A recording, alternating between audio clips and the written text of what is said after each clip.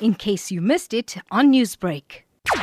We are appealing to the gun owners that they must please make sure that they look after their firearms. They must make sure that their firearms are kept in safe in case they are not using them.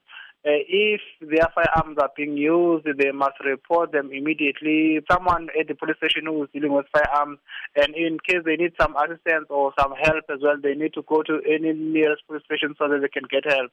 But those who are not looking after their firearms, who are not keeping their firearms in safe place, they must know that they will face the consequences because we will open cases and charge them accordingly. What happens then to the person in which the gun is registered under their name? Obviously, what penalties then lies for the owner of which the gun is registered and thereafter was used in a robbery perhaps? If your firearm was not reported as stolen and it was recovered during the robbery or after it committed a crime, the owner of that firearm will face consequences because he will be charged accordingly as to he failed to report the firearm as stolen. The issue of guns not being kept in a safe and lying around in a household. There was a case in Durban where criminals fled with a gun that was not properly stored away. If you apply for a firearm license or firearm permit, you must know there are certain tests that you go through.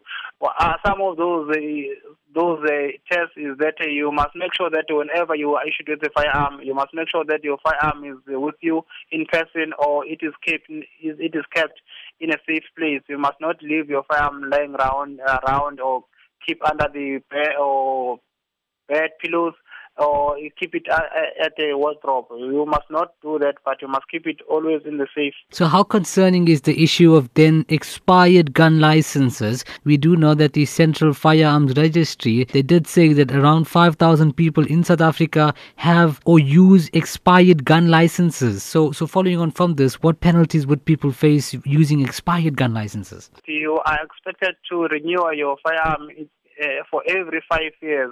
You must not wait until your license is expired. Before 3 months expiry of your firearm, you must make sure that you go to your nearest police station and renew your license to possess that firearm. Failing to renew your license, after 5 years, you will be someone who is possessing that firearm without a license. Newsbreak, Lotus FM, powered by SABC News.